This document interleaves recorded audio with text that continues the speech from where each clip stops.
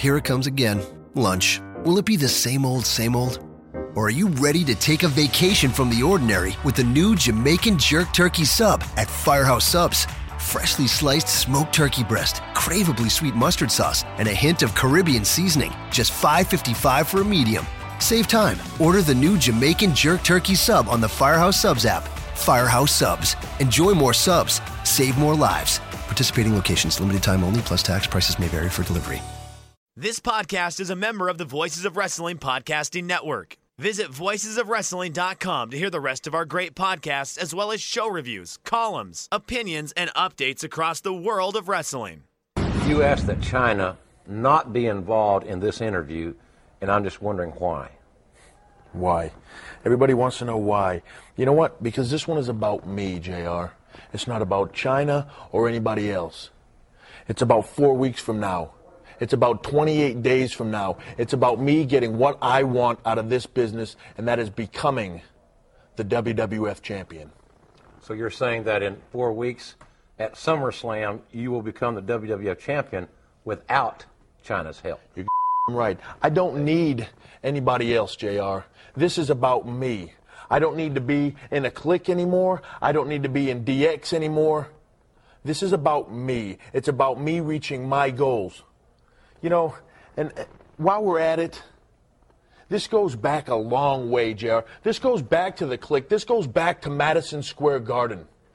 Me walking in the ring and saying goodbye to my friends. That's 4 years ago. You're damn right it's 4 years ago, and every day it's eating a hole in my stomach, JR.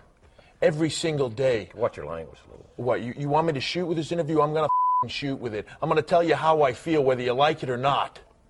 It's about 4 years ago, Madison Square Garden. I walked to the ring to say goodbye to my friends, Kevin Nash, Scott Hall, Shawn Michaels. Who got punished for that, JR? Me. I did. You know why? Because you didn't have the nobody in the office had that to do it to anybody else. They did it to me. Why? Because I was the easy one. I was the one that would take it. Good old Triple H, he'll rise to the occasion later on. Don't worry about it. He'll come through. We can take care of that now, punish him, get rid of that. He'll come back later. Well, you know what? That makes me sick in my stomach. Every time I look at you guys, it makes me sick to think what you did to me, holding me back. You guys talk about being students of the game. I am the game, JR. There is nobody that eats, sleeps, or breathes this business more than me. And now it's my time to prove that to the world. SummerSlam is my time to take what is mine, and that is becoming the WWF champion. You know, Hunter, SummerSlam's about a lot more than just you. It's about the WWF title. It's about Jesse Ventura officiating that matchup. To hell with Jesse Ventura. To hell with The Rock. To hell with Austin. To hell with The Undertaker. I own all their asses. Jesse Ventura, I could care less. You want to promote SummerSlam around him? Go right ahead. But when it's said and done, SummerSlam is about me. It's about nobody else. It's about me. It's about me getting what I deserve in this business, and that is what I want, and that is becoming the WWF champion. Hit my music. Break it down. Oh, you didn't know? Stand back. I'm a nice man. Mamacita. Do you smell what The Rock is cooking? Eat me.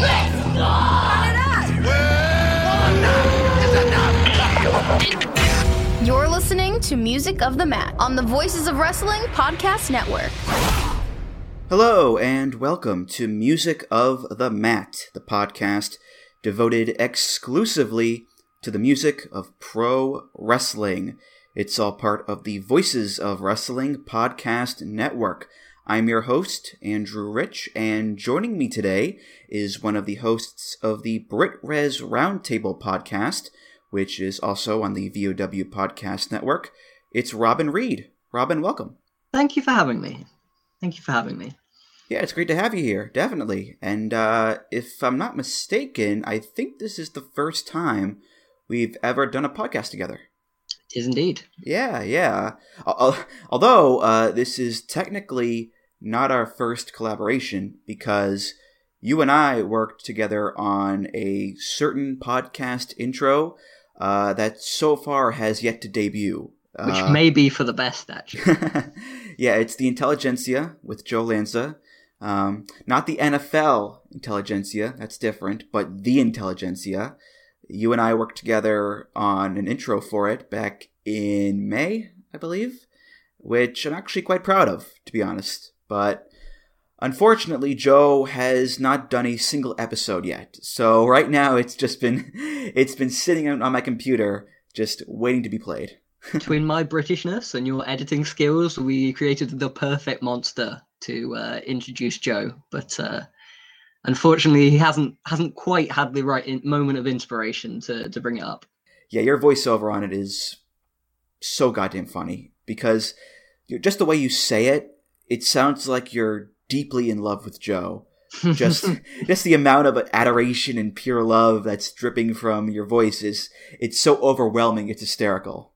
There was a lot of takes that went into it, and I kept sending it to Joe, and he'd be like, a bit more love, a bit more awe for me. It's like, okay, we'll try again. But we got there in the end. Hopefully, at some point, that graces the Patreon at some point. Yeah, but again, Robin, welcome to the show. Let me ask you this: I know you're a few years younger than I am. When and how did you become a wrestling fan, by any chance? Well, growing up, I wasn't allowed to watch wrestling because it was too violent, and parents were kind of strict on that. So weirdly, the time a lot of people were getting out of wrestling was when I first got in. I think I was around 13 or so. So when everyone else is like, "Oh, wrestling's not cool, I'm not going to watch that." That's when I'm like first delving in. I would actually, because I wasn't allowed to watch it, I just for some reason had the urge to. I think it was one of the WrestleManias, whichever had the second Shawn Michaels Undertaker match. I watched it on some Daily Motion link while my parents weren't noticing, and from there I was just hooked. So for the next 2 or 3 years, really, I was watching it in secret, quickly flicking away from it whenever my parents walked into the room.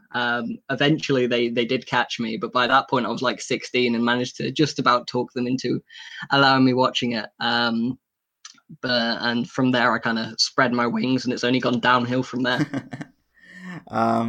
What about music? Has music played a big part of your fandom? It's that's one way to put it, but perhaps a better way to put it would be wrestling has played a big part of my music fandom.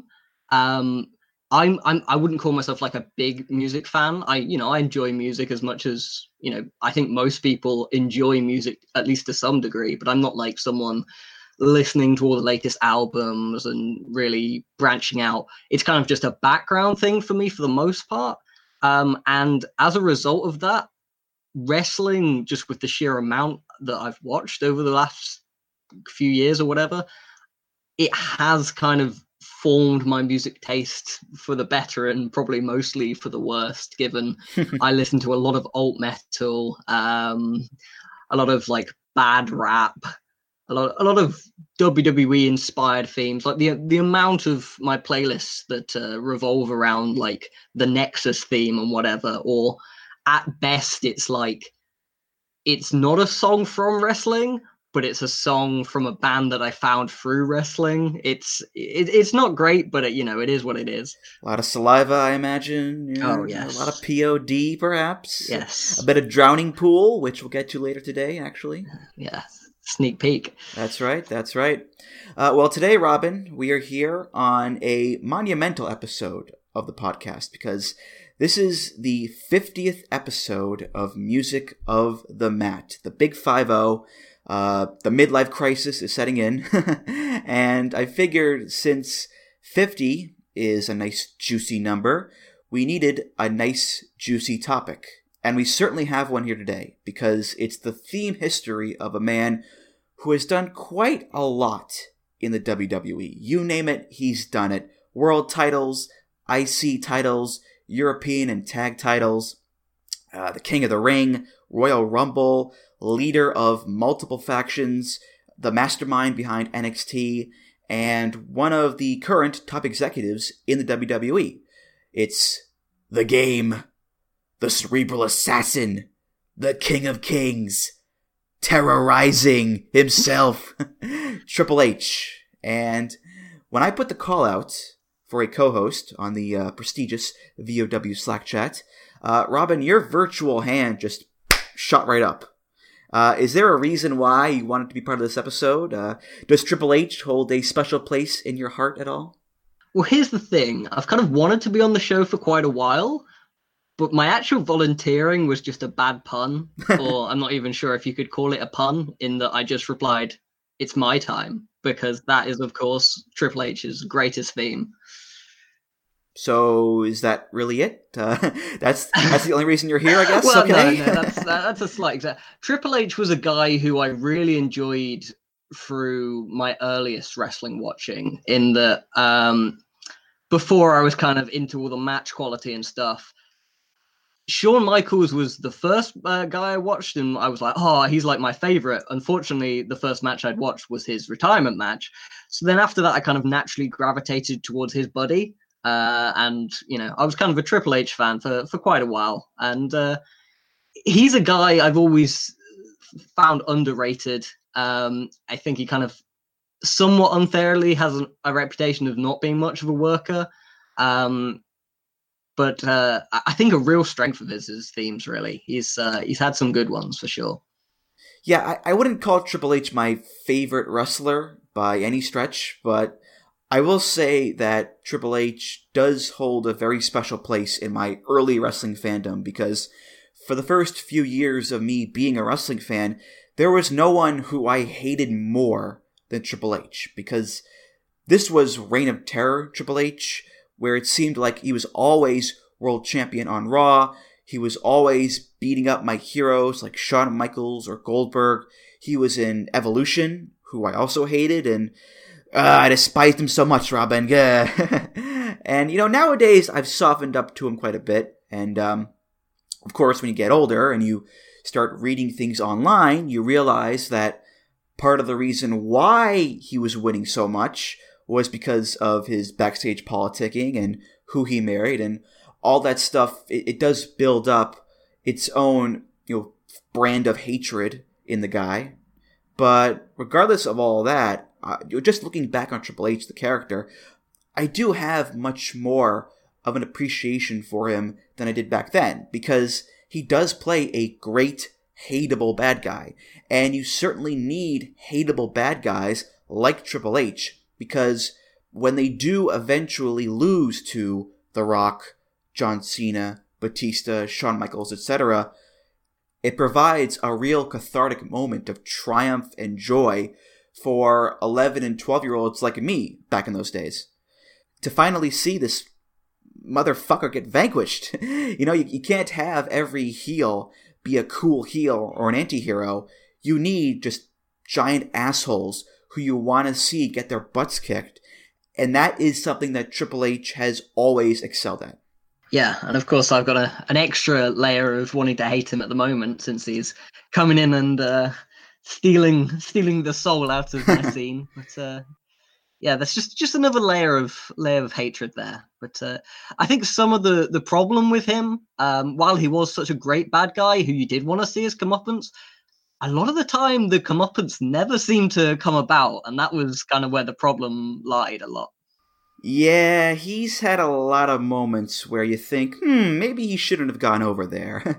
maybe he shouldn't have beaten Booker T at WrestleMania 19 after cutting a promo saying that people like him don't deserve to win world titles.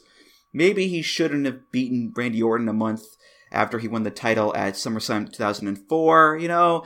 Maybe he shouldn't have beaten Goldberg at the Elimination Chamber match the year prior. And the list kind of goes on and on and on and on. You know, granted, Triple H, he does have his fair share of bullshit in his career. No one is denying that at all. And I guess I can tie this into another one of Triple H's strong points, which is his presentation.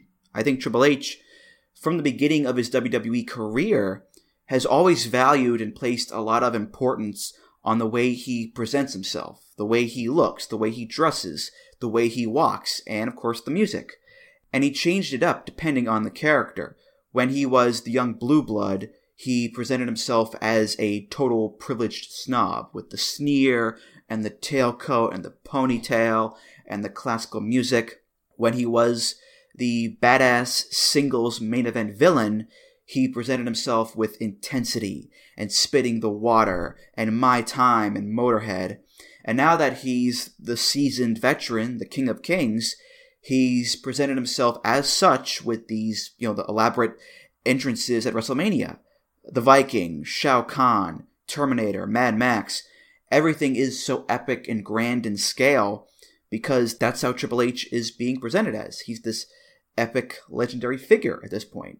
And sure, the reason why Triple H has been presented so well is partly because of how ingrained he is in the company. The boss's son wants to make himself look good. What a shock. But even so, I think Triple H is one of those guys who truly appreciates the spectacle of wrestling and the big, over-the-top presentation of wrestling, because that's a big part of what wrestling is. And that's what makes wrestling appealing to a lot of people. It's the pomp, the circumstance, the show aspect of it. And Triple H, whether you like him or not, he wants to put on the best show that he can. He's definitely a guy who, I think you put it brilliantly by saying he's a guy who really respects the spectacle of wrestling. That is really his strength. He's best when he's performing on the biggest stages and performing big, performing to the back of the room, having these massive entrances. And, there's, for all his weaknesses, that's definitely not one of them. Okay, so let's get to the music. We're going to start here in the mid-90s, 1994 to be exact. That's when a young go-getter by the name of Terra Rising, let that sink in, debuts in WCW. He would not go by the name Terra Rising for long, however. He would change it to Jean-Paul Levesque. His theme song is by Jean-Christophe Soulier and Camille Roustam from the French music library Coca Media. This is called Roadmaster.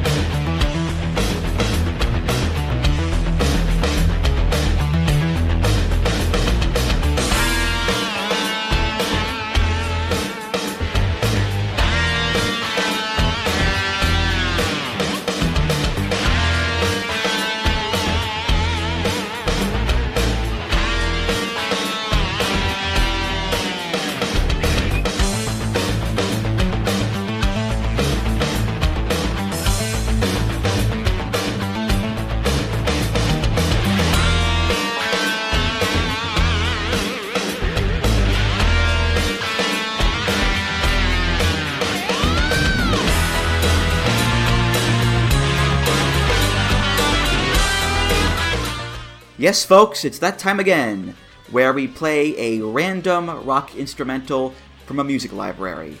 Why? Because it's WCW, baby, that's why. Forget personally crafted wrestling themes, just find a random song with guitars, bass, and drums, and you're good to go. This first theme here, Robin, it doesn't really open itself up to a lot of hard-hitting analysis. It's your standard Mean Man rock song with Mean Man guitar riffs and so forth. I guess the one thing I do want to point out here is that Jean-Paul Levesque, he's supposed to be a French aristocrat, a French nobleman. Yet he's coming out to a song that sounds nothing like French aristocracy. This is sweaty barroom rock and roll, and it doesn't match the character that he's being portrayed on screen at all. But that's WCW for you, Robin, I guess. It's an interesting one for sure. I think it weirdly almost half ends up accidentally fitting the Terra Rising character. I mean, I'm not someone intimately familiar with Terra Rising in his brief run, but I went back and checked out a few things, and the general theme I got from it was that they were kind of going for this intimidating, guy by the name of Terra Rising, what you kind of expect their character, but they didn't really go all the way with it. It ended up kind of generic. And that's kind of what you got here. You've got a very generic kind of upbeat theme, but then kind of below it, they've got the very small effort of trying to make it feel a bit imposing. You've got your generic kind of drums that form the main section of this piece, but then underneath you kind of got the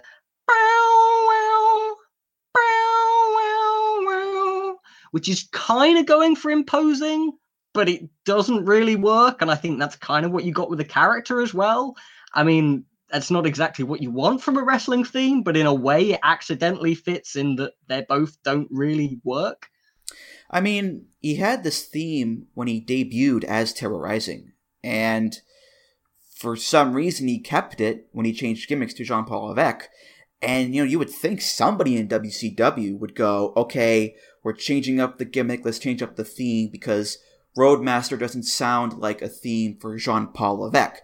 Maybe Terra Rising, but not so much this new French character. But for whatever reason, they kept it. Maybe the fact that it was from a French production library, that was why they kept it? I don't know. Well, Jean-Paul Levesque does not last long in WCW. He leaves the company at the start of 1995 and decides to ply his trade in the World Wrestling Federation. He would debut there in April of that year under a similar gimmick to Jean-Paul Levesque, a Connecticut blue blood named Hunter Hearst Helmsley. This is by Jim Johnston. It's called Blue Blood.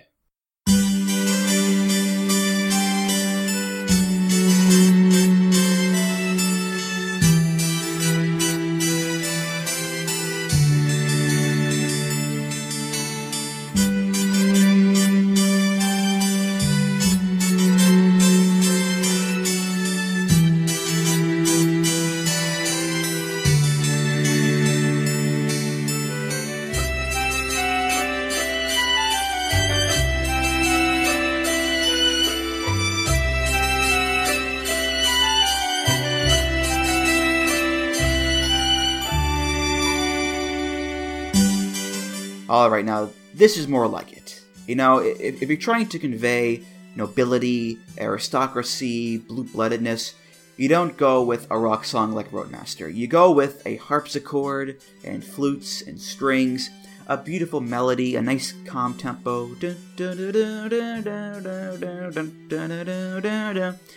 It's a sound that fills your mind with visions of the upper crust lifestyle with servants, mansions, lace, puffy shirts, galas and balls and whatnot. So for a blue blood like Hunter Hearst Helmsley, this is definitely the right theme for him, Robin. Yeah, this is kind of what I like to call like a caricature theme, in that it perfectly fits the caricature character that Helmsley was portraying at the time. He was leaning fully into the whole I am an aristocrat character. You almost got the vibe that he was kind of playing someone not from modern times, but from, Tudor or the Renaissance period or whatever. And that's kind of the vibe this theme gives. You've got the generic... generic's not quite the right word, because it, completely differently to the last theme, this isn't a theme that they'll just throw at anyone. This is very specific to that gimmick. But it's generic in that it is meant to make everyone think of just, this is kind of the Renaissance sort of music. And it's what you think of when you think of that type of music. It's very repetitive. And in listening to this in preparation for this show, I rapidly became annoyed by this song. And that's kind of what they were going for, I imagine. This wasn't a guy you were supposed to cheer. This was a guy who was supposed to annoy you. And they went right at that straight away from the theme. 20 seconds into the piece, when it starts repeating, you're already getting annoyed. It's not what you necessarily want from wrestling music as a fan. And so you're annoyed, and you're annoyed at the character. So it does its perfect job there.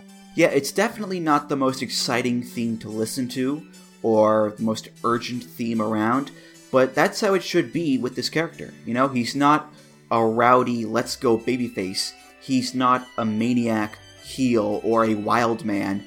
He's very prim, very proper, snooty, snobby, sneering at the audience for being so low class compared to him. You want his theme to reflect not just the overall gimmick, but also how he portrays it, his attitude, his temperament, so you don't go with the rock and roll, or the synths, or the hip-hop, or any other kind of pop music of the quote-unquote filthy masses. You go with the slower, more sophisticated, classier Baroque music that is reserved for people like him, people with dignity and grace and class and nice ponytails. And all those other genres can be used by all the other wrestlers who are all beneath him. It makes total sense. Yeah, it fits perfectly. But it's also a theme that can almost only be used for that gimmick. Like, he could never have taken that gimmick on with his transition through his career. By the way, Robin, a little trivia question for you. Do you know what Triple H's first finisher was before the pedigree? I don't. Well, it wasn't the crossbody, was it? I feel like everyone did that back then for a while. It was the Diamond Cutter. Oh. Yeah, he called it the Pedigree Pandemonium, and he did it a few times on TV, and Diamond Dallas Page, who knew Triple H, called him up afterwards and asked him not to do it anymore because DDP was trying to get that move over as his own finisher in WCW, and Triple H, to his credit, stopped doing it, and he started using the actual pedigree. And the rest, as they say, is history. I think the pedigree suits him better anyway, so it worked out quite nicely. So in December 1996, Hunter Hearst Helmsley would get a new theme song. This one is considerably older than Blue Blood. It was first composed in the 1820s by Ludwig van Beethoven. This is a rendition of the song performed by Paul Kletsky and the Czech Philharmonic Orchestra. This is Symphony No. 9, 4th movement, aka Ode to Joy.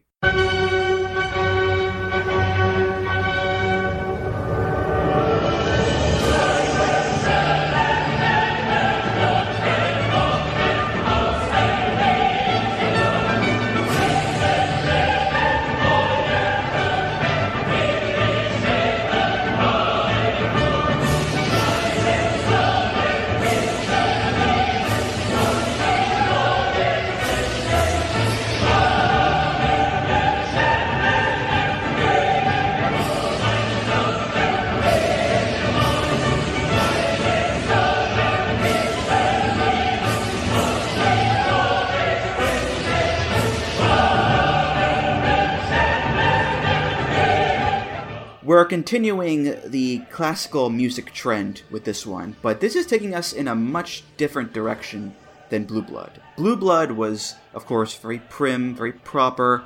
It was calm and peaceful. Ode to Joy is not that. It is epic, it's grand, it's explosive and climactic. Blue Blood was nice and quaint with its flutes and its harpsichord. Ode to Joy is massive and bombastic with its full orchestra and choir and cymbals. Blue Blood was a garden party on a warm spring day with finger sandwiches and umbrellas. Ode to Joy is a battlefield. It's a soundtrack to violent, victorious glory. So it still fits the Hunter Hearst Helmsley character, but it's also, I think, a sign that the character was starting to grow, Robin. Yeah, I like it as well. I think it's in the way that I kind of just said for Blue Blood, it could never have taken him further through his career. It was only for that gimmick. This Ode to Joy theme is kind of a perfect transition because you're getting the same vibe as Blue Blood initially, although it's obviously far, as you said, far more magnificent, far more aren't I great, far bigger as a theme. But it brings a level of grandeur that I think Blue Blood doesn't quite, but also a level of being able to transition from the pure Renaissance man character towards what he would eventually become. Because I believe I'm right in saying this would be the theme he would have had when he first started teaming up with Shawn. And, you know, he can't really do that. He can't be allied with the Sexy Boy while he's still under the Blue Blood theme. But with this song, it works as the transition from that character to what he'd be moving towards, because it has that bigness, that look at me type vibe that is being brought, that kind of, it has a synergy with what Shawn Michaels is bringing and what Triple H will eventually become, whereas Blue Blood wouldn't have worked. So I think it works really well as that transition between the two. Yeah, this is the first Triple H theme that makes him sound like a big deal. And that's a recurring motif with almost any Triple H theme. Look how big of a deal he is. Look how important and mighty and awesome he is. That's Triple H to a T. He wants you to know how great he is. And we've got that with Blue Blood, too, but that song feels like small potatoes compared to this one, because Ode to Joy is so giant and grandiose and has a massive feel to it.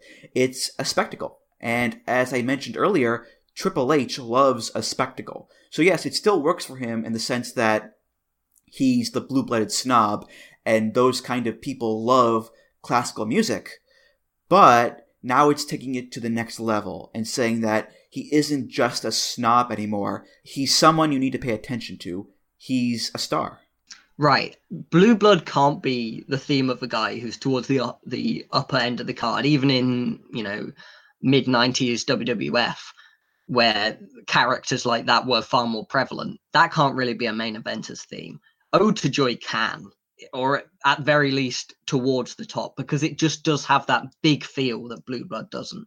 And like you said, the whole Helmsley character was changing as well, because in 97, he would start to drift away from the Blue Blood gimmick and become less prim and proper and more aggressive. And he would start coming to the ring with Chyna as his valet and have that great feud with Mankind. And that would eventually lead to a whole new character with DX.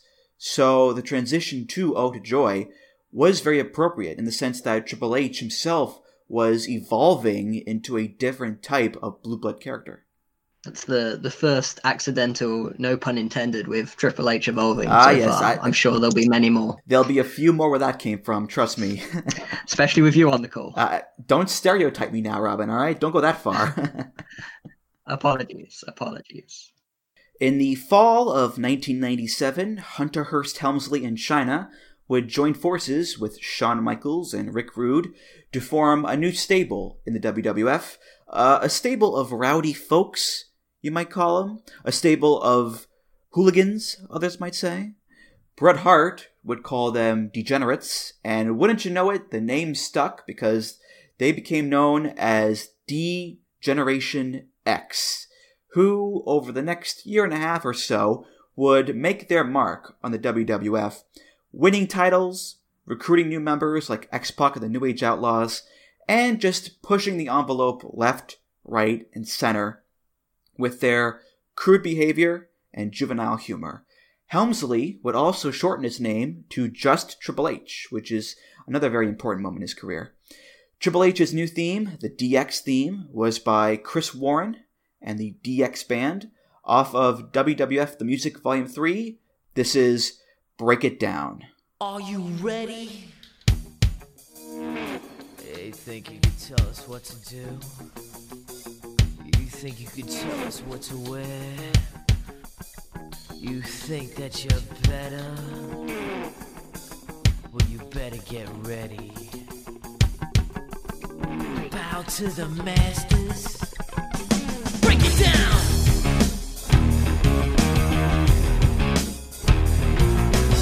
Degenerate into something fool. We just got tired of doing what you told us to do. That's a break, boy. Yeah, that's a break, little man. Break it down. Degeneration up. Degeneration. You think you can tell me what to do? Who you're talking to? We played this song last year on the X-Pac episode, Chris and I did, but it's good to discuss it again because now we're doing so in the context of Triple H. And in the context of Triple H and his music, This is such a hard left turn from the posh grandeur of the previous Triple H themes. No more high society overtones, no more classical orchestration. Now it's gritty, down in the dirt rock and roll. It's screaming vocals, it's metal guitars, it's pounding bass. It's an anthem of angst and rebellion against the established order, against high society and quote-unquote the man. Break It Down is completely antithetical to the spirit of both Blue Blood and Ode to Joy. And it's also a reflection of Triple H and his new character in DX. No more Blue Blood gimmick, no more snobbishness, no more Hunter Hearst Helmsley even.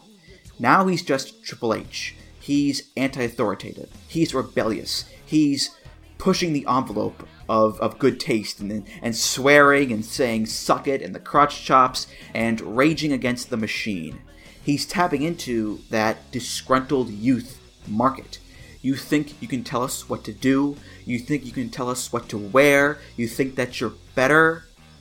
The guy has now done a complete 180 and has gone from being above the masses and being better than them to now being their spokesman and their champion. So it's a very interesting turn of events here, Robin. Yeah, it's a big change, and I imagine at the time it was quite a stark and kind of shocking change to see unfold at the time. But good Lord, is this theme amazing! Like it's easy to kind of forget because of just how many times I'm sure we've both heard it and everyone listened to this has heard it. But this theme is just incredible for what they were going for. Like it's a classic, and rightly so. It just presents the perfect vibe for everything they're doing. They want that in your face, changing things. We're here. Everything's going to be different. We're not like your dad's wrestling. This is pushing the envelope. And that's exactly what this theme has. And it's exactly what it brought to the entrance as well, with the whole Titantron and then zooming into what the video on the Tron during the entrance and the lights going out and the flashing lights. It was all just the perfect package for what they were going for. And I'm not sure they could have come up with a better theme for this group if they'd tried. And the later incarnations of the group as well, it just fit every time. And what was particularly excellent is this theme works so well on both sides of the coin. It can work as a face because it's, as you were saying, the disgruntled youth of America, etc., etc. It's undeniably cool. Like, maybe looking back now, it's a little less cool because you associate it with, balding Shawn Michaels and corporate Triple H trying to be cool again in 2018 in Saudi Arabia or whatever. But, when you just listen to this theme and, I challenge you to say it's not a cool theme. And as such, it worked terrifically for a face because you want to root for these guys because you want to be these guys. But on the other side of the coin, it is also undeniably pretentious. It's undeniably, I'm saying it on both sides, but it's in your face in an annoying way too. If they're annoying you, if their aim is to annoy you, when they're heels, it works there too. And there's not too many themes that work so perfectly on both sides of the coin. Definitely, yeah. And looking at it with Triple H in mind, it's important to remember that this wasn't just the DX theme. This was Triple H's theme. Him and Chyna, this was their song for singles matches. Shawn had Sexy Boy, X-Pac had Make Some Noise. The Outlaws had Oh You Didn't Know. But for Triple H and Chyna, it was just Break It Down, which is fascinating to think about in the sense that, Triple H wasn't a lackey or an underling. He was the leader of DX. Shouldn't he get his own singles theme? But if you think about it, it's very smart of him to come out to Break It Down because it helps wipe away any remnants of the old Hunter Hearst Helmsley Blue Blood gimmick. If he's coming out to the DX song and doing all that, crazy, memorable DX shtick week in, week out, month in, month out, you're not going to hear the name Triple H and think, yeah, he's the blue blood guy. You're going to think, yeah, he's the guy in DX. He's Triple H, not Hunter Hearst Helmsley. So it's pretty smart in that regard, Robin. Yeah, it's an interesting observation because, as you kind of alluded to, the guys who become part of the stable and then come out to the stable's theme are usually, they're the lower guys in the stable. They're the job guys. Obviously, Triple H was the opposite of that. He was the leader, or when Shawn was there, he was the number 2 guy. But it's hard to imagine them managing to come up with a better singles theme for him, going for this vibe, going through this transitional period for him than this. Like maybe Jim Johnson tried to come up with something and just went, you know what? I'm not improving on this. So let's just give them this to him as a singles theme and it'll work. And, it worked, Yeah. And it's also the first Triple H theme with lyrics, which is pretty notable. And what I want to do as we go along here is track the lyrics and the lyrical tone and see how they change over time as new themes come in and as Triple H develops in his career.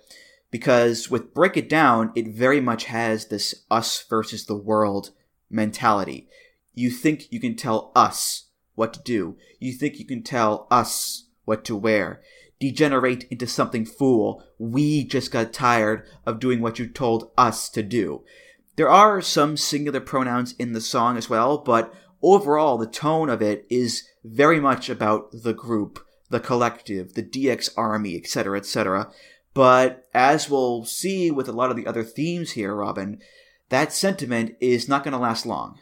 Yeah, it's definitely a stable theme ahead of the singles theme, but it still worked. So at WrestleMania 15, Triple H, in a stunning turn of events, betrayed X-Pac and the rest of DX by joining the Corporation, Mr. McMahon's top heel stable. Rebellious, anti-authority, man of the people Triple H was gone. He was now a corporate player. And wouldn't you know it, that's the name of our next theme.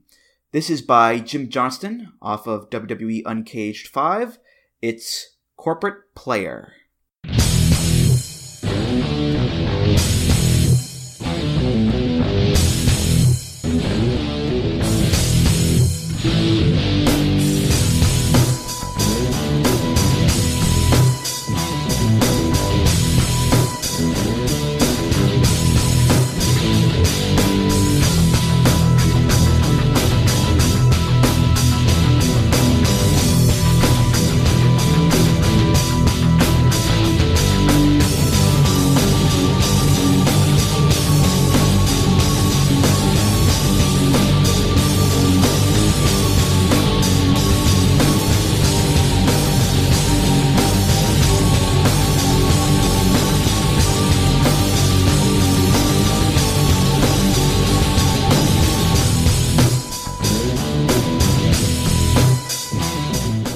Of all the Triple H themes that have ever existed, Robin, this is certainly one of them.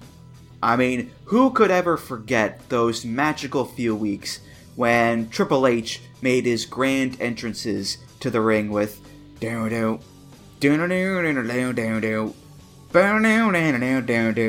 playing in the background. I mean, it's embedded in the minds of wrestling fans everywhere, I'm sure. It certainly is a theme that he came out to. You cannot take that away from it. Yeah, it's another rock instrumental with some sinister synths in the background. Run of the mill, really. I mean, it works in the sense that Triple H sold out, and he's in the corporation now. So he traded in his edgy, cool DX song for a sterile, corporate bad guy kind of song. So it's actually quite fitting in that regard, but otherwise, I have very little else to say about this one. Yeah, there's not enough there for me to dislike it. It's fine, but there's just not enough of it, especially for a guy who was an important guy. This wasn't the theme of some underling who, was a guy taking falls every week before they could get to the top guy in the corporation. This was one of the top guys there.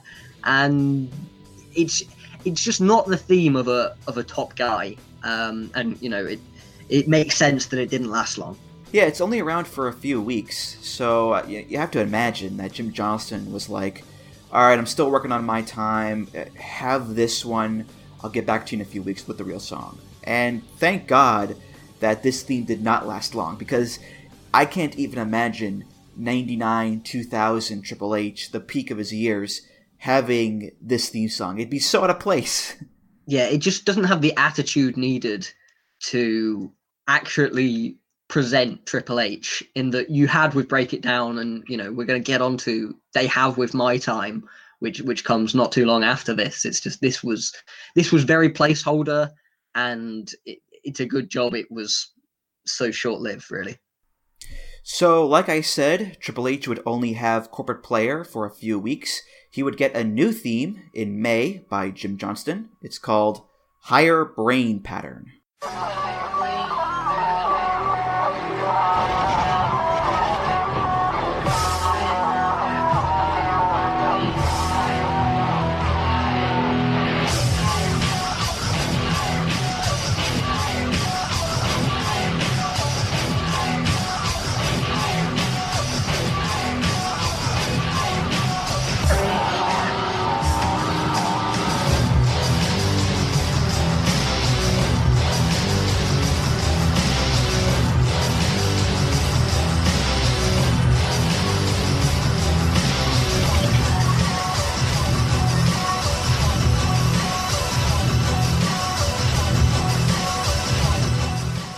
So this is clearly an early instrumental version of My Time. It's basically the same song, except there are no vocals. You do hear a little bit of vocals, because if you listen closely in one part of the song, you can hear a woman's voice say, higher, higher, higher.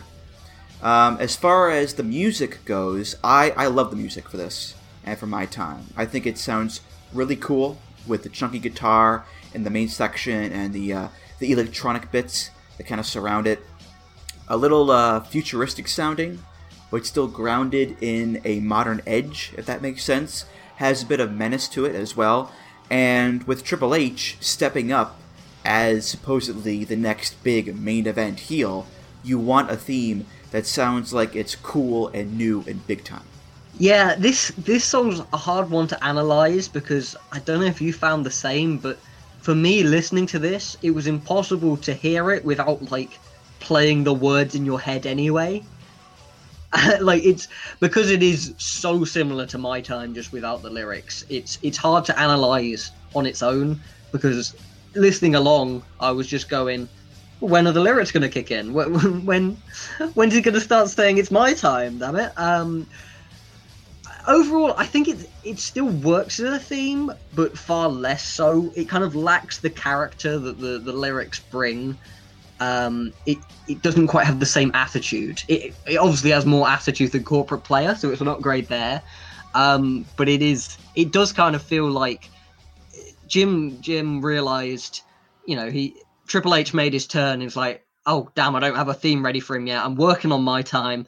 He throws him Corporate Player. Corporate Player lasts for a few weeks. In the end, he goes, you know what? I can't have him keep going out to that. That's just not doing the job. I'm not doing my job properly by letting him going out to that. I haven't quite finished My Time, but I've kind of got the backtrack of it. I've got everything but the lyrics kind of sealed down. So we'll just throw him out with this now. It's not finished, but it's better than Corporate Player, and that's kind of it's the step along the way, really, isn't it? Right. You can kind of sense that, yeah, a full version with lyrics is coming soon, because you need the full version with the lyrics to hit that home run and make the song feel complete and give it that extra kick of attitude.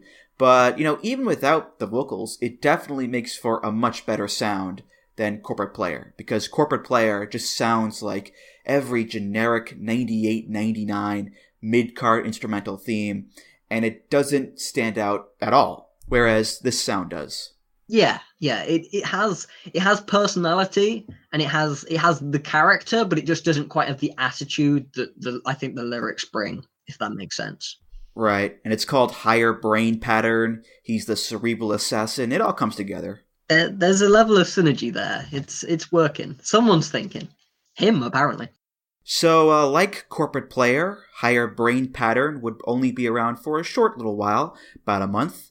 In June, Triple H would get another new theme, which he would have until December of 2000. So this theme would carry him into the main event scene and his first few WWF title reigns and his big feuds with Cactus Jack and The Rock and Stone Cold and marrying Stephanie McMahon and the whole McMahon-Helmsley regime and all that kind of fun stuff. This is Jim Johnston featuring Chris Warren off of WWF The Music Volume 4. It's My Time. 1, 2, is this on?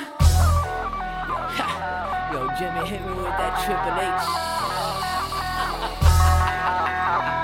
Yeah, you let the music keep playing, Mr. Dumb Shit.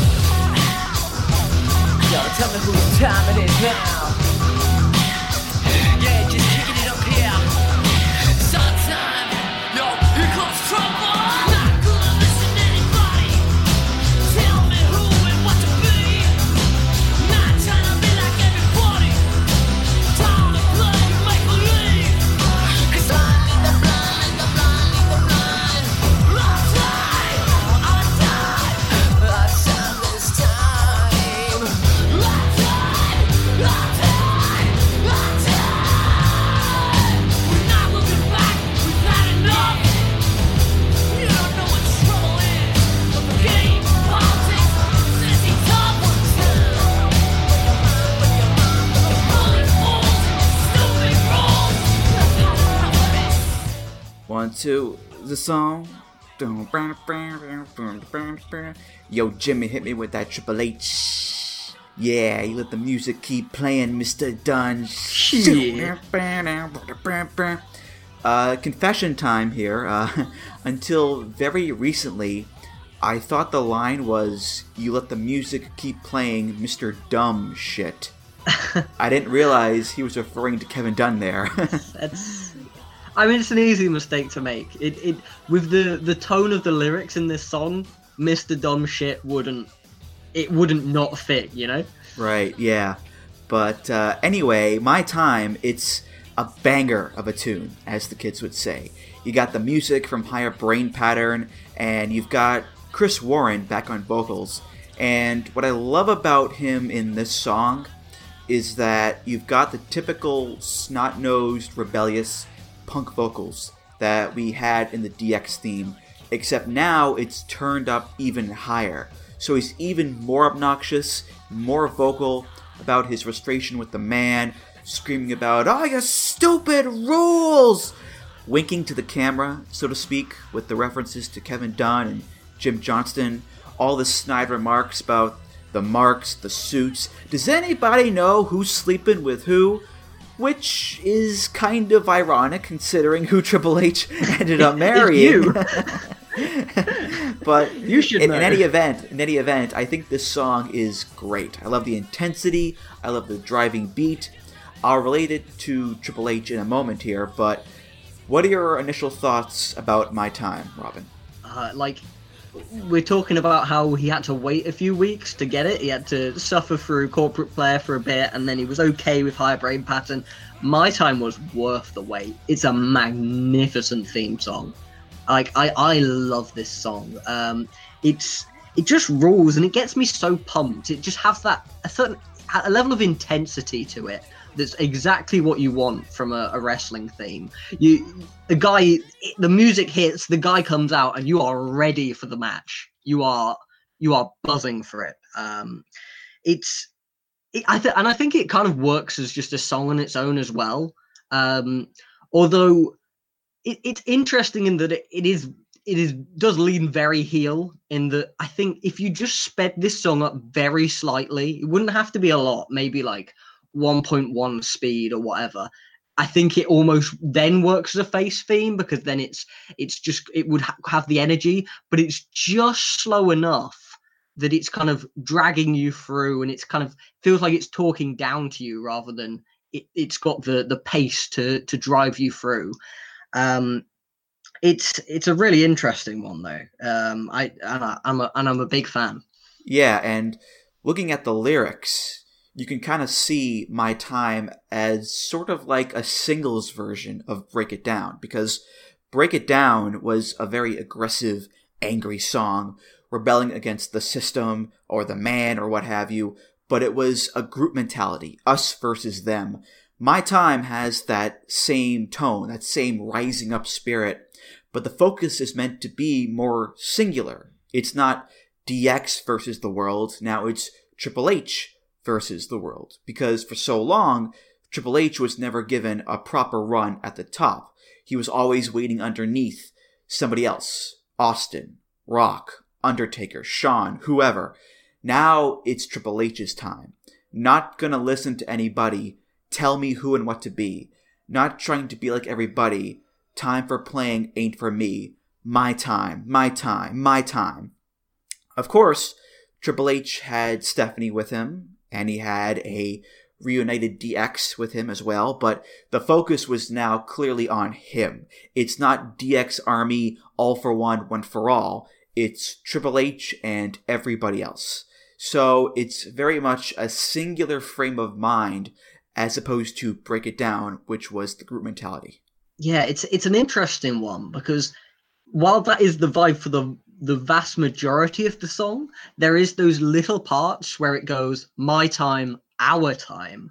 And then later on it's, we're not looking back, we've had enough. So there's little touches of the group mentality that he's still kind of left with from his previous incarnations. But overall, it is more about him now. And it's, instead of a group, it's people for him is the vibe I get. It's his time, and he will occasionally throw in the little our time to appease the people around him who he's kind of using. But really, it's all about him, and that's the title. And it's quite interesting, I find, with the actual placement of the our time. It's like, it's my time, our time. My time is starting. My time, my time, my time. So they've kind of thrown the our time in almost to kind of appease the rest of the group that he is kind of aligned with. But really, it is all about him. And that's kind of the mentality he presented through this era. Yeah, and once again, to his credit, Triple H matched his presentation to the song. He cut his hair a little bit, he bulked up, started wearing the short tights, and took on the role of the hungry, vicious guy who was just so determined to do whatever it takes to win and be the champion because it's his time. It took him a little while to get there and perfect the role, but I think he got there in the end, especially with that Cactus Jack feud. Yeah. So we've come to what is probably the most notable theme in Triple H's career, the game. But before we get to Lemmy and his friends, there's actually a Jim Johnston version of the game that was only used like once or twice towards the end of 2000. It debuted at Armageddon 2000 in December. So let's hear Jim Johnston's version of the game.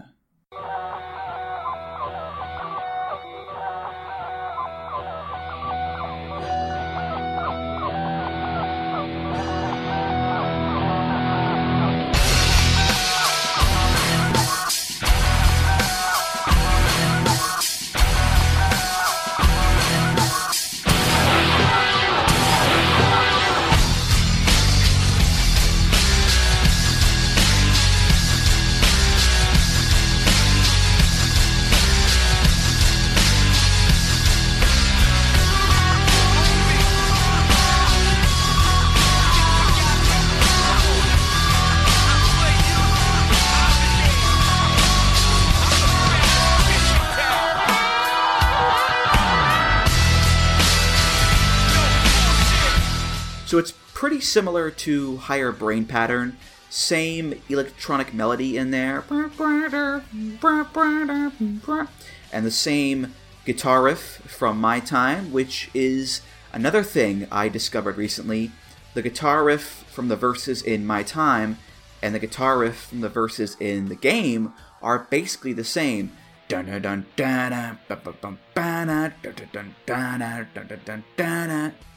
Here, though, they've cranked up the guitars and the drums, and they've added a few extra noodly guitar lines in there as well. Overall, it's not a very notable song because it sounds pretty close to My Time and Higher Brain Pattern especially, but it does serve as somewhat of a bridge to the next version of the game, given its metal infusion. Yeah, it's kind of the missing link between the themes, in that there is that through line, as you said, with the guitar riffs, but you wouldn't necessarily immediately spot it until I think this theme kind of makes you realize, oh, that is the connection between them. But as a theme as a whole, it's just an assault on the senses, and not in a good way at all. There's a lot going on in this one, and many would say too much, I think. It kind of sounds like a fan mashup more than a properly produced theme that you kind of expect from Jim. It's too much, I think, really. Now that was the instrumental version, which was never officially released, but there was an unused vocal version of Jim Johnston's The Game that was released on WWE Anthology, so let's play it right here. It's time to play the game. Put your money on the table. Come on. It's the one game you'll never, ever win. Yeah. My game. Come on. My time. Yeah. What you got? You can't win.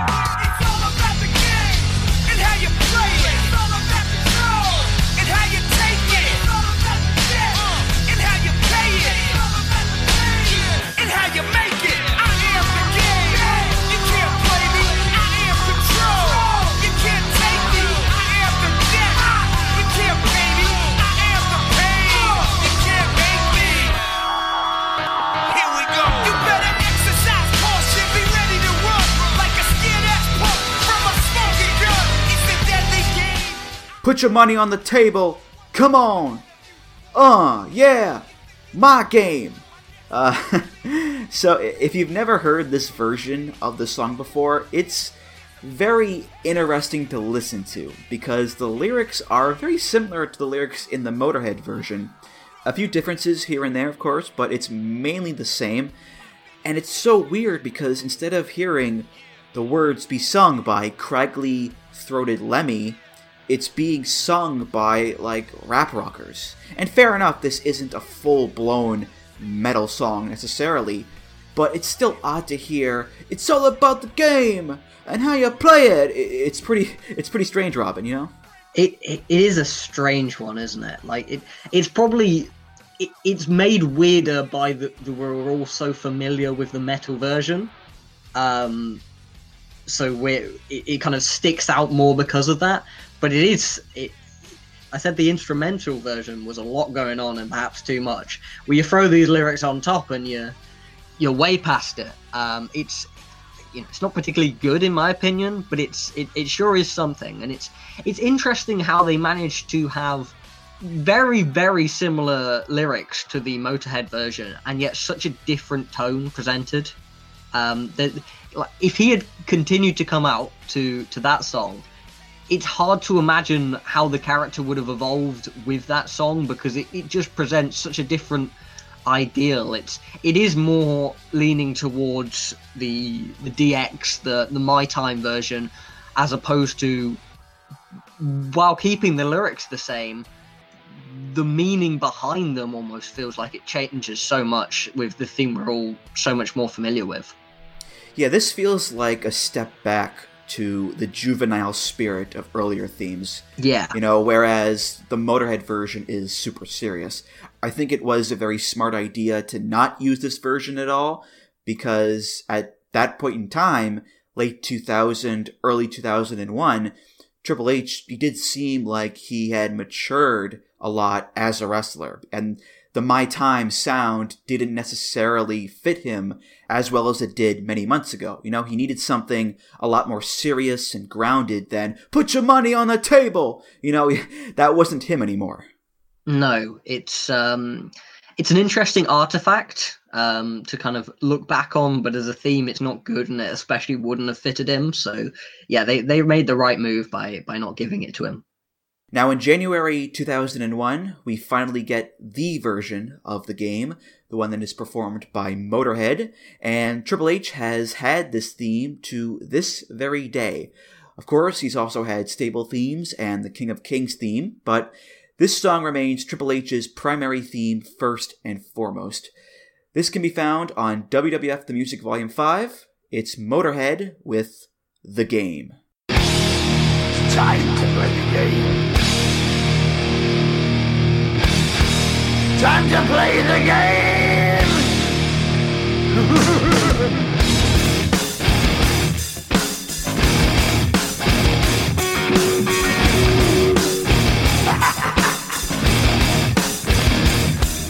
It's all about the game, and how you play it. All about control, and if you can take it. All about your debt, and if you can pay it. It's all about pay, and who's gonna make it?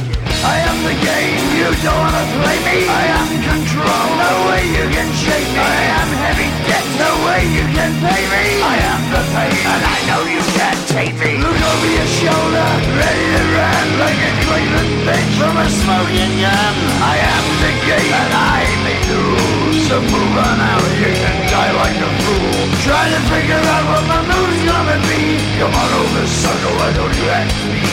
Don't you forget there's a price you can pay. 'Cause I am the game and I want to play. By the time we reached 2001, Hunter Hearst Helmsley and juvenile delinquent DX Triple H were a thing of the distant past. Now he was the game. Now he was the multi-time WWF champion. He was a serious main event badass superstar. And when you take on that role, you need a theme that means serious business. You need a main event song. And when that opening hits, time to play the game. Time to play the game. The only words that come to mind are serious business. No frills, no electronica, no goofiness, no snotty tone of voice. Does anybody know who's sleeping with who? None of that. This is not the angsty youth whining about the man. This is now the man, smacking that youth in the mouth and putting him back in his place. And the entrance is right there as well. No smiling, no smirking, just a stone-faced, badass motherfucker slowly walking to the ring, ready to kick someone's ass. The most ostentatious thing, really, he does is spitting the water, and even that looks cool, because he does it in time with the music. So, if there was ever going to be a song that showed how much Triple H had matured and grown into his role as the guy, this is the absolutely perfect one to do so. This, for me, is the Triple H theme. It's the theme I think of when I think of what music does Triple H come out to.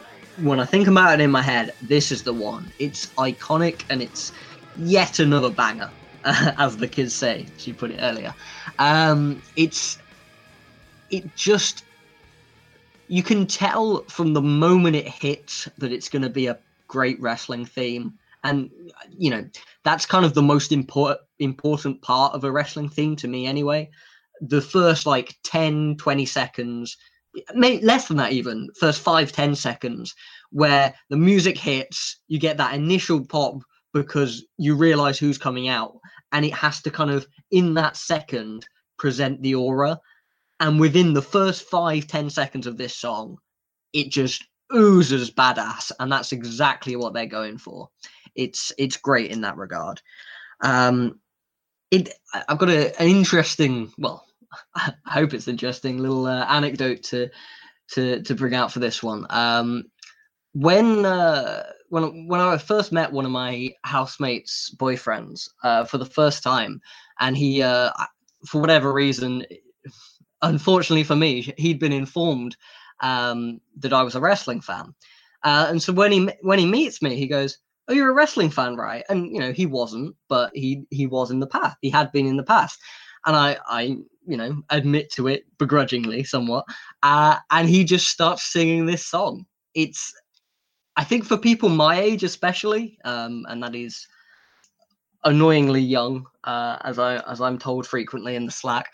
But for people who grew up mostly through the noughties, this theme is kind of a theme you think of when you think of wrestling themes. And the water spit just makes it. You are lying if you tell me you haven't listened to this song in your bathroom and done the water spit into a mirror. Like, everyone's done that. I refuse to believe they haven't. Or the shower. Yeah, the shower probably makes more sense, but you know, you got to be able to see yourself do it back. So that's where the mirror comes in. You can, and you realize, wow, it's kind of harder to do the water spit than I first realized. But we've all tried it. We've all tried it. Don't try and pretend we haven't. And it's a theme that he's had for 18 years at this point. It's amazing to think about its longevity. And it's amazing, too, I think, about how he's had it as both a face and a heel. You know, some guys have different themes depending on their disposition, you know, heel remixes and so forth. But Triple H can be a mega bastard heel, and this song will hit and people will boo all day long. Then he'll say, you know, tear his quad, be out for 8 months, and then he'll come back and this song will hit and he'll get the loudest pop in the world. So The Game is a great song, and it's proven by the fact that whether Triple H is a good guy or a bad guy, it'll get a massive reaction. Yeah, you hear this one and you just know the guy is here. He has arrived. It's whatever happens next, it's going to be a big deal because this guy is a big deal. And this song just presents that so perfectly. It really is a great main eventers theme. Yeah, and looking at the lyrics, this is the first Triple H theme with vocals where the emphasis is solely placed on the singular. Break It Down was the group mentality. My Time was singular, but still had those trace elements of the group left over. This is different. There is no we or us or our. This is all about the I. I am the game, you don't want to play me. I am control, no way you can change me.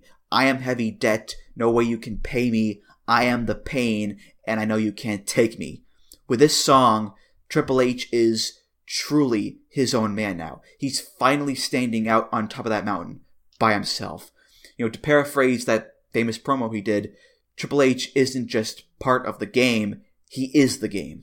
Yeah, it's the end point of the transition you go through from the D-Generation X Break It Down theme to My Time, where it's mostly about him, but there's just these touches because he does at that point still have the slightly juvenile character. You get the impression he's kind of partially acting. It's his time, but he's not entirely used to it being his time at that point. Here he comes into his own. It's all about him, and he knows it because he is the guy at this point. It's and that's what you get with the kind of not quite call and response, but the way the first verse is laid out. It's all about him. It's actually quite interesting, and I think it fits quite well into the way the song and his nickname at that point, The Game. It's kind of laid out like it's explaining the rules to like a board game or something. It goes through and it's all about the game and how to play it. It's all about control and if you can take it, all about your debt and if you can pay it. It's all about pain and who's going to make it. It's like they're kind of the rules we're working under, and we're explaining how it all works ahead of time, right at the beginning, the way you would in like a board game. And then it transitions to, I am the game, you don't want to play me, I am control. I am heavy debt. I am pain. Like I am all those things we've just talked about. That's what we're doing, and I am the best at what we're doing. And that's kind of a way it works, and it's just exactly the vibe you want for the character he was portraying. It does a great job in that regard. Yeah, and it's not enough that he's the best. He has to be the most intense, dangerous guy around, because this is a very intense song, not just with the music, but with the lyrics as well. These are very violent lyrics. Look over your shoulder, ready to run, like a good little bitch from a smoking gun. I am the game and I make the rules, so move on out here and die like a fool. We did not get that kind of imagery in Break It Down or My Time, that's for sure. And having Lemmy do the vocals is just the icing on the cake, because his voice, that raspy growl, brings a level of menace and malice and danger that we have yet to see on this episode. Chris Warren's vocals are very snot-nosed punk, rebelling against the man, authority, that kind of stuff. You hear Lemmy's voice, and you are convinced that he won't jibber-jabber like Chris Warren. He'll legit just stab you in the chest, you know? and he's such a great singer, a unique singer in his own right. And I know sadly he died a few years ago at this point, and I think it's really cool how WWE has helped keep Lemmy and Motorhead's music alive for years and years because of this song and the other Triple H themes, and because of Triple H's loyalty to Lemmy, who was his friend. Yeah, Chris Warren's theme is all about, I'm going to rise up against the man. This song is, I am the man, and you can try and rise up against me, but it's not going to work. Like, I've laid out the rules, and I'm going to tell you exactly what's going to happen if you try and come against me. You're going to have to change your name, and you're going to die in flames. And then that laugh hits, and that laugh is magnificent. It's just perfect. Like, you couldn't ask for a better laugh to be inserted into this theme. It has more character in that laugh than a lot of theme songs do, even though they're full with lyrics. That more is said in that laugh. There is one more version of the game to talk about. This one was used ever so briefly for one night only at WrestleMania 18 in 2002 for Triple H's world title match against Chris Jericho, where the song was performed live for its entrance. This is by Drowning Pool, and it's off of WWF Forcible Entry. This is, once again, The Game.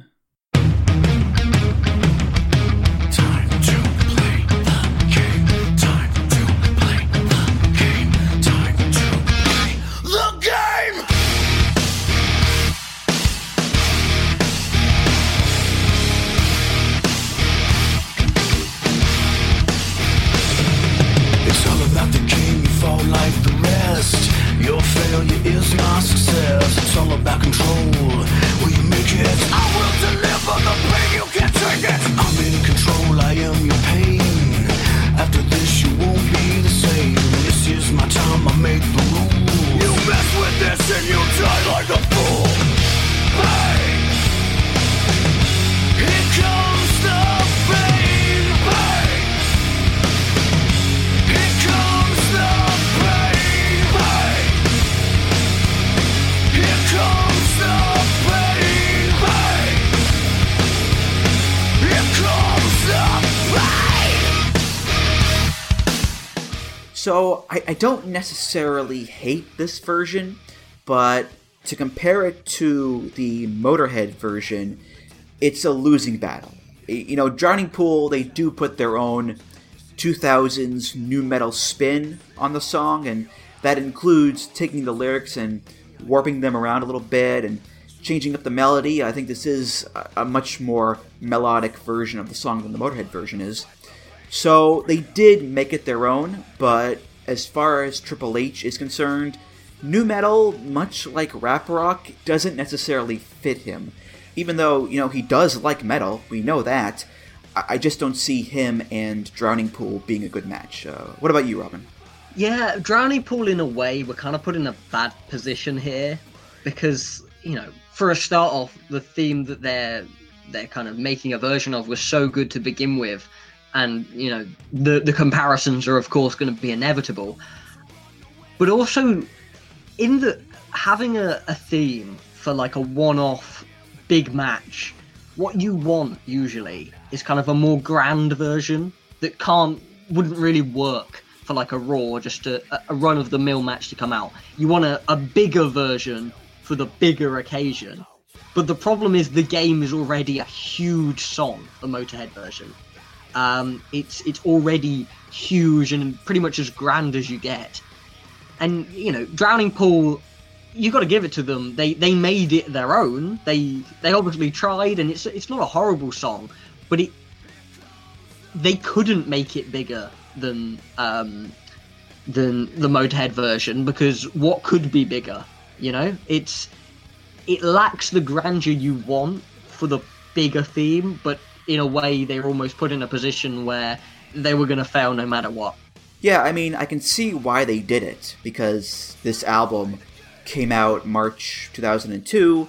The Drowning Pool album came out the year before and was really popular. WWE used a bunch of their songs in their programming, like Bodies and Sinner. Tearaway was one of the Mania themes that year, so a little tie-in there.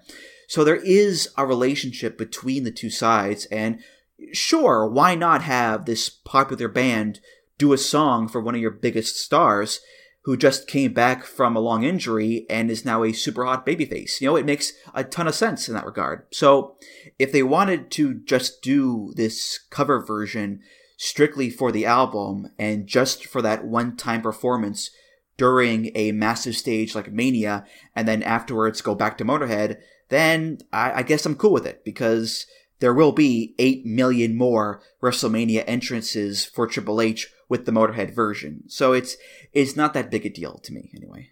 Yeah, it's not like offensive or anything, but it's just not as good, which was kind of always destined to be, I think. I think another problem it has is that it repeatedly uses the phrase, "Here comes the pain." And, yes. And that's not Triple H. That's the wrong guy. That's the wrong massive Jack guy. Yeah, I think Brock actually debuted like a week before this album came out, too, which is funny to think about. Yeah. Let's turn our attentions back now to a few stable themes. Triple H would form a brand new stable at the beginning of 2003 with Ric Flair, Randy Orton, and Batista. They would be called Evolution. Their first stable theme came out in June and is by Jim Johnston, and it was eventually released on WWE Uncaged 5. This is Evolve.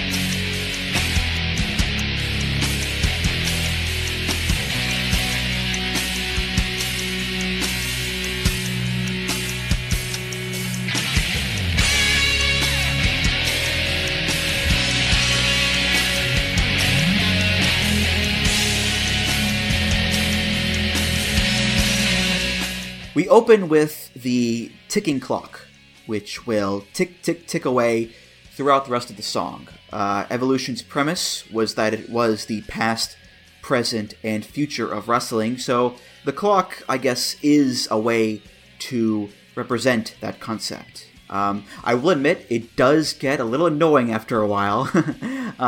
Really, the main highlight of the song is the guitar work, because this melody here,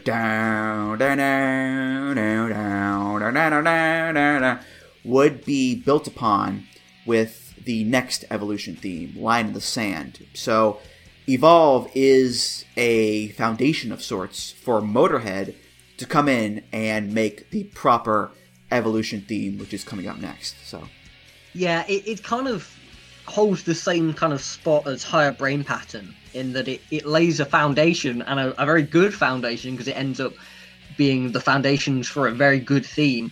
But on its own, it doesn't really work 100%, especially with the clock. It's almost overbearing in this theme compared to in Line in the Sand. It's a nice addition to it, but you get the symbolism of the clock without it just being, can we stop the damn ticking already? By the time we're going through Evolve as a theme, it's another one where it's got a bit more variation than Higher Brain Pattern and My Time's difference, but it's another one that's kind of hard to separate in your mind from what it would later become in Line in the Sand. It's hard to hear it without the lyrics kicking in your brain. But it's another one that's fine, but laid the groundwork for something that would be far better. Yeah, I think the fact that it only lasted, a month is proof that this was just a rough sketch by Jim Johnston for Motorhead to come in and do a proper version of it. So it may have been annoying with the ticking clock, but it didn't last too long, thankfully. Yeah, and, they're heels. Them having a theme that's slightly annoying isn't necessarily a bad thing either, so... I guess the biggest memory I have of this song, really, is renting WrestleMania 19 for the GameCube at Blockbuster back in, 2003, and being really disappointed because this song was in the game and the Motorhead version wasn't. And god damn it, Robin, I wanted to hear the Motorhead version. You were robbed. I was robbed. Same for Kane's theme. Slow Chemical. That wasn't in there either. Those bastards. That is not including Slow Chemical is a crime beyond imagining. That's a beautiful song. Yes. Evolve would only last a short while, from June to July. Starting in July, they would get a new theme, which they would have for much, much longer, performed by Motorhead. So Triple H's second Motorhead theme here. Off of Thematic, WWE The Music Volume 6, this is Line in the Sand.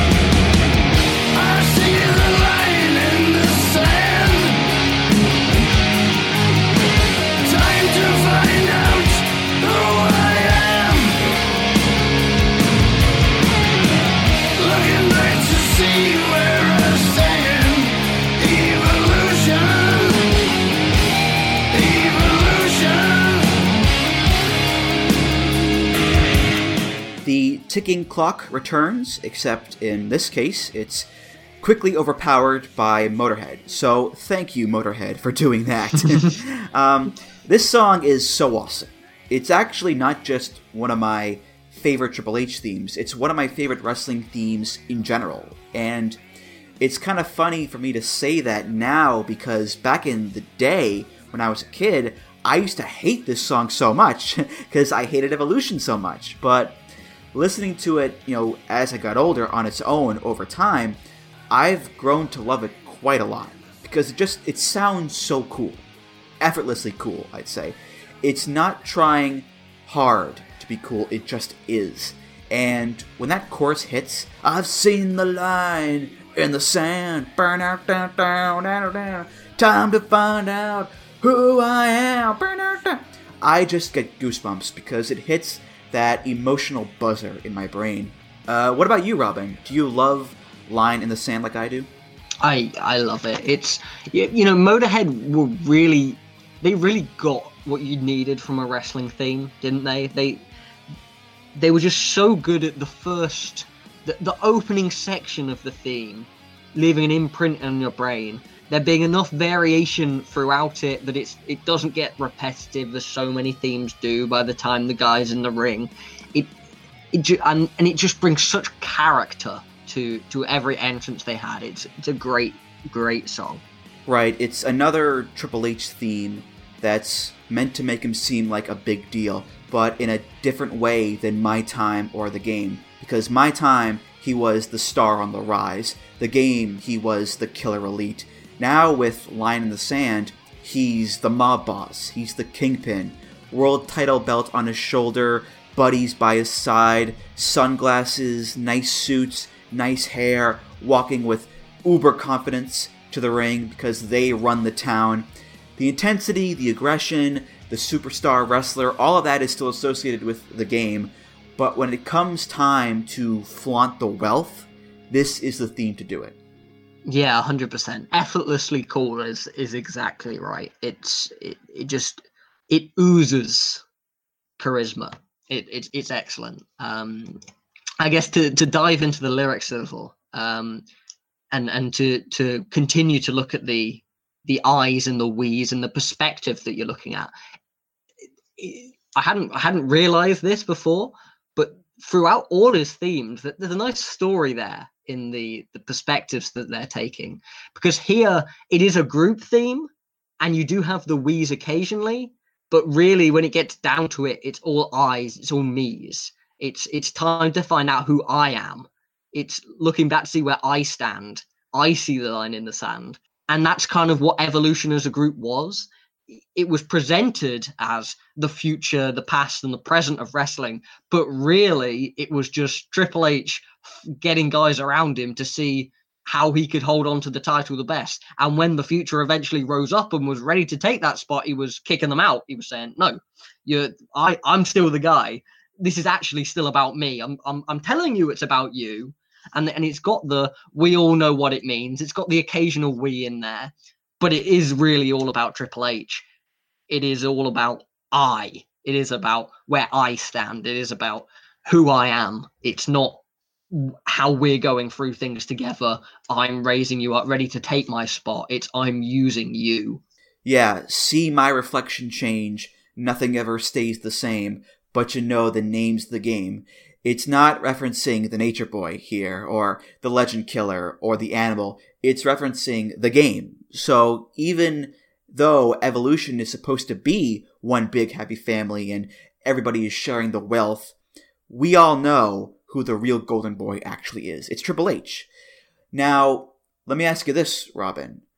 When was the last time you heard a WWE theme sound like this, where it's an actual song and not just a bunch of loops? Because this is a full song.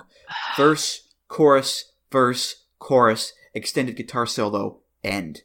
And we don't really get that nowadays with WWE. No. Granted, it's Motorhead, and they are not a wrestling theme kind of band. They're a band kind of band.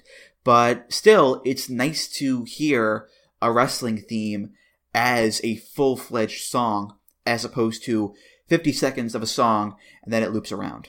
It's really lovely, and it's a credit to it that it works so well as a wrestling theme, but also just as a song in general. It's perfect in both regards. Like you could happily never know this was a wrestling theme and still happily enjoy it completely just as a piece of music.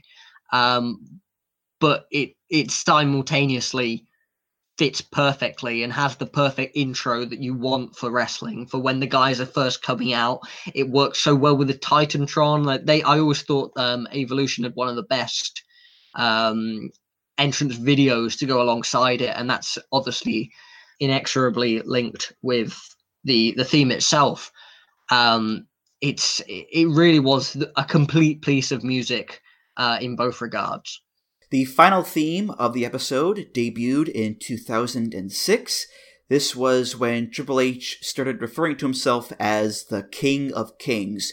And when he made his entrance at WrestleMania 22, sitting on a throne and looking like Hunter the Barbarian, this song played before The Game. And ever since, this song has acted as a secondary theme to The Game.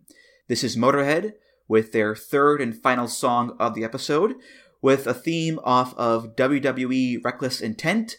This is King of Kings. Behold the King of Kings.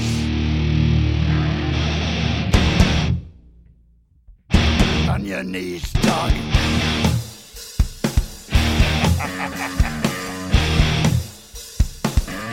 All hail. Bow down to the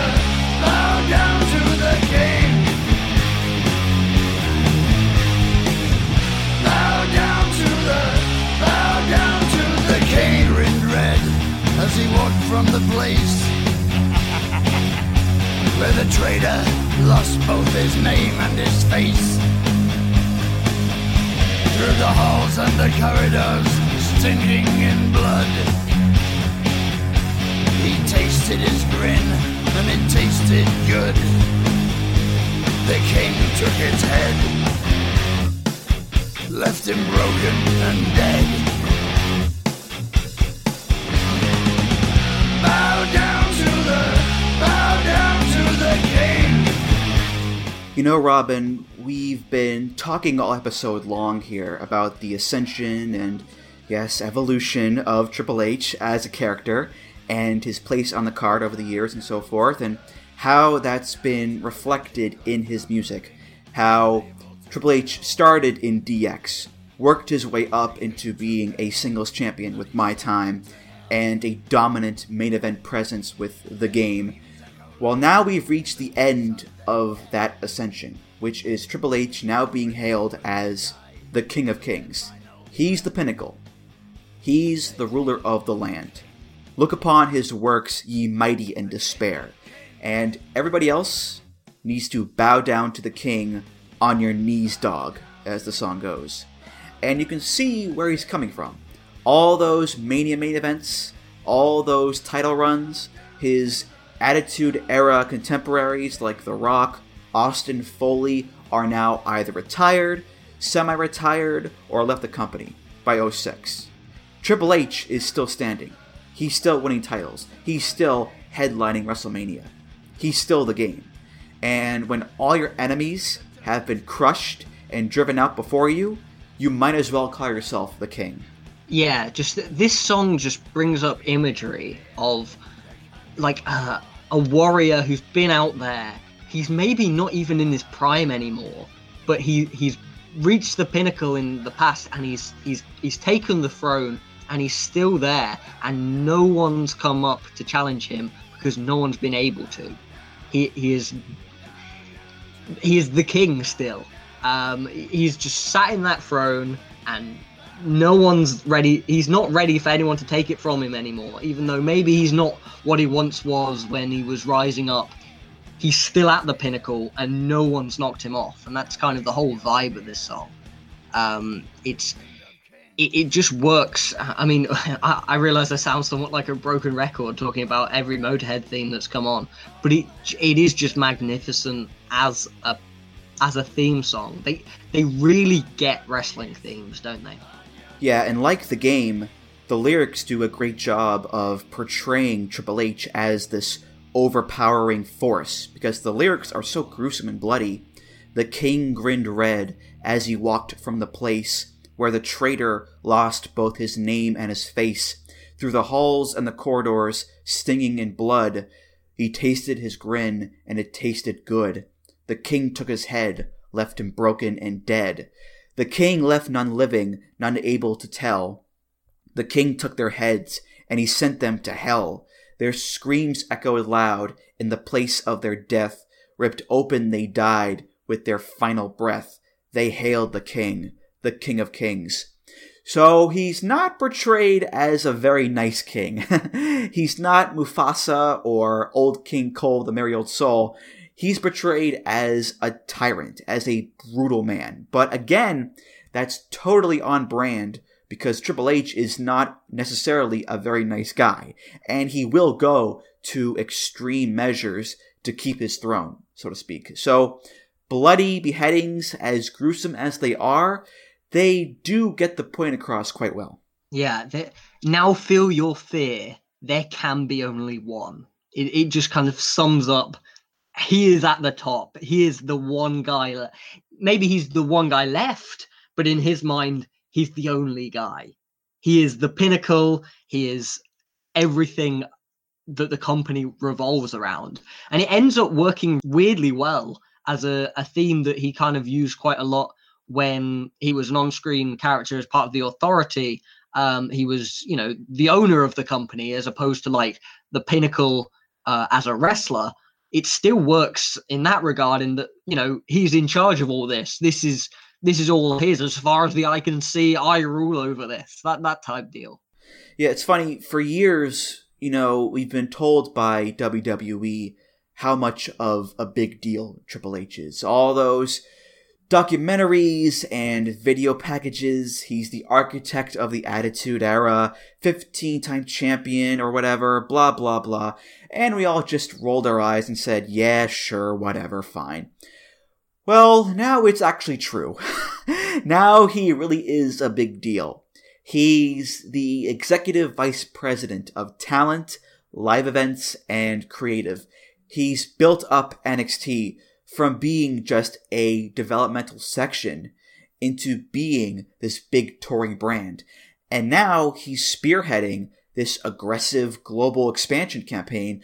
So when you go back and you listen to the messages of his big themes, bow to the masters, it's my time, I am the game, bow down to the king, even the title corporate player, they come across as a lot more prophetic than they did back then. Because one day, Vince is going to die, and Triple H and Stephanie will take over, and Triple H really will become the King of Kings. Is it a strange thought? Sure, because once again, this guy was terrorizing, and he was rolling around with Henry Godwinn in a hog pen match. But, that's life, Robin. It's a long, strange trip. The chairman of the board, terrorizing. What a ring to it that has. But yeah, that through line is interesting. Like, you've got a clear, comparison there in the, with Break It Down, they're talking about bow to your masters in kind of almost a sarcastic way. It's kind of presenting, we're so much, we are going to be the masters now. You may as well bow to us because, we are what's new, what's great, and what's going to take over. And then, fast forward, 10 years or so, we've got this song, and it's telling you, bow down to the king. He's there now. He told you he was going to be there. He told you he was going to be the master and that you should bow to him. Now he's in charge of everything. Now he's the pinnacle of the sport. He's had however many world championships, 13 or something. And it's time to bow to the king, and he is there. He is the King of Kings now. And he told you way back then. All right, well, that was our look at the many themes of Triple H, some of the most well-known, iconic themes in wrestling. And then there's also Roadmaster and Corporate Player. What can you do? But anyway, Robin, I know you and I, we're not Triple H's biggest fans by any means, but the guy does have some really fantastic songs to his name.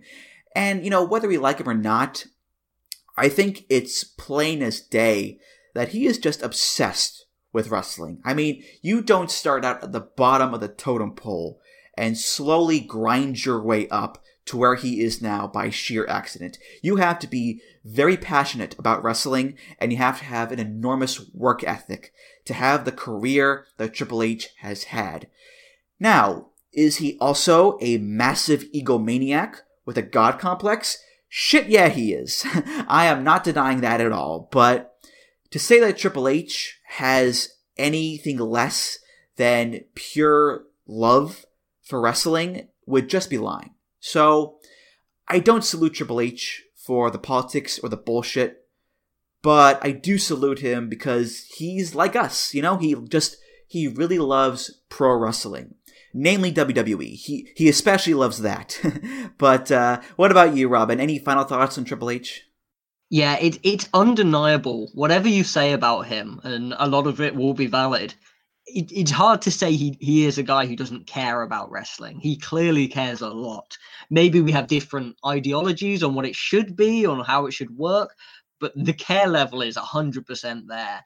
And, you know, I also think he is a guy who gets wrestling, especially as we kind of alluded to at the beginning. He gets the spectacle of wrestling. I think, you know, from the hit rate he's had of themes, especially after the first few, he clearly gets the music of wrestling. He gets, or either that or he's been very lucky because he's had some great themes and some themes that have fit his characters at the time to a T.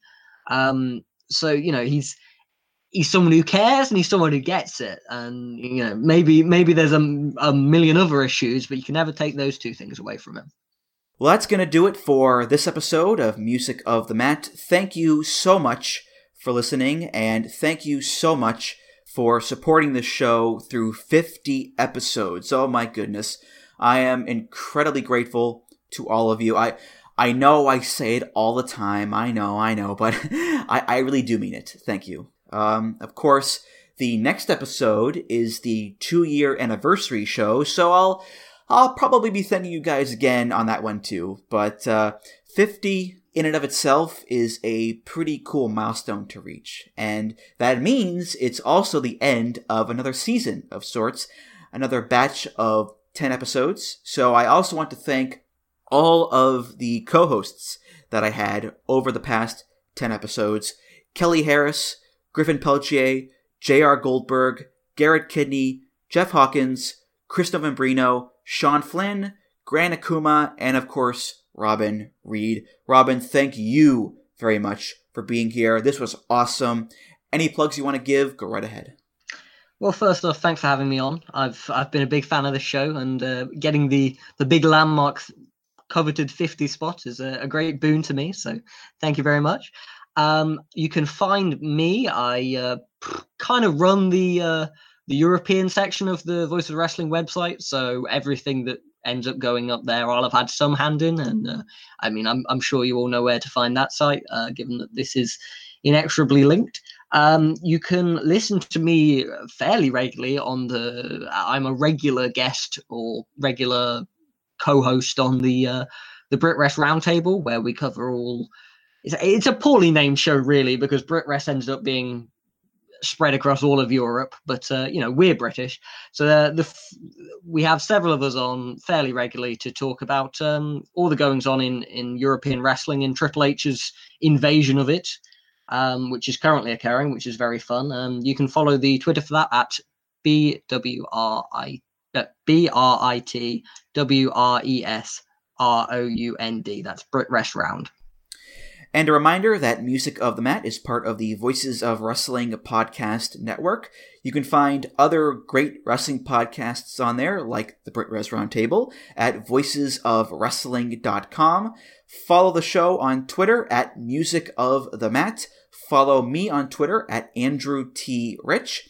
You can find the YouTube playlist for this and all past episodes at the VOW forums, voicesofwrestling.com/forum.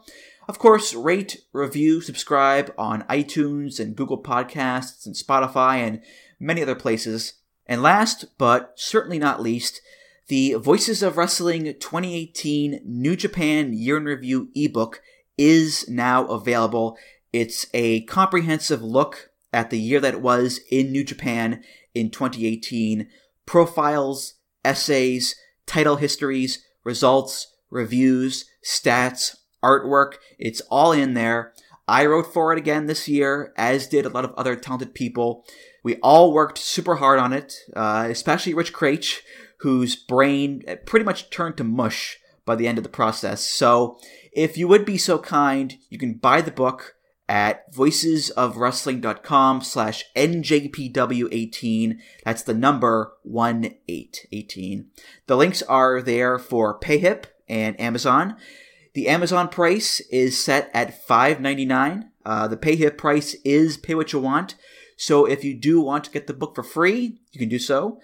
But just know that whatever you pay, all that money goes to the contributors and gives them all a nice compensation for all their hard work. So again, that's voicesofwrestling.com/NJPW18.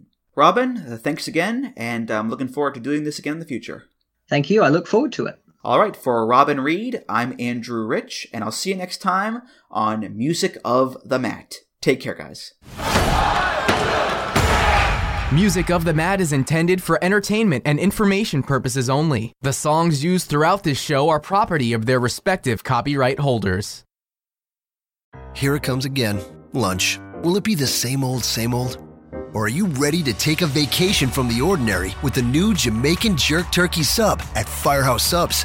Freshly sliced smoked turkey breast, craveably sweet mustard sauce, and a hint of Caribbean seasoning. Just $5.55 for a medium. Save time. Order the new Jamaican Jerk Turkey Sub on the Firehouse Subs app. Firehouse Subs. Enjoy more subs. Save more lives. Participating locations. Limited time only, plus tax. Prices may vary for delivery.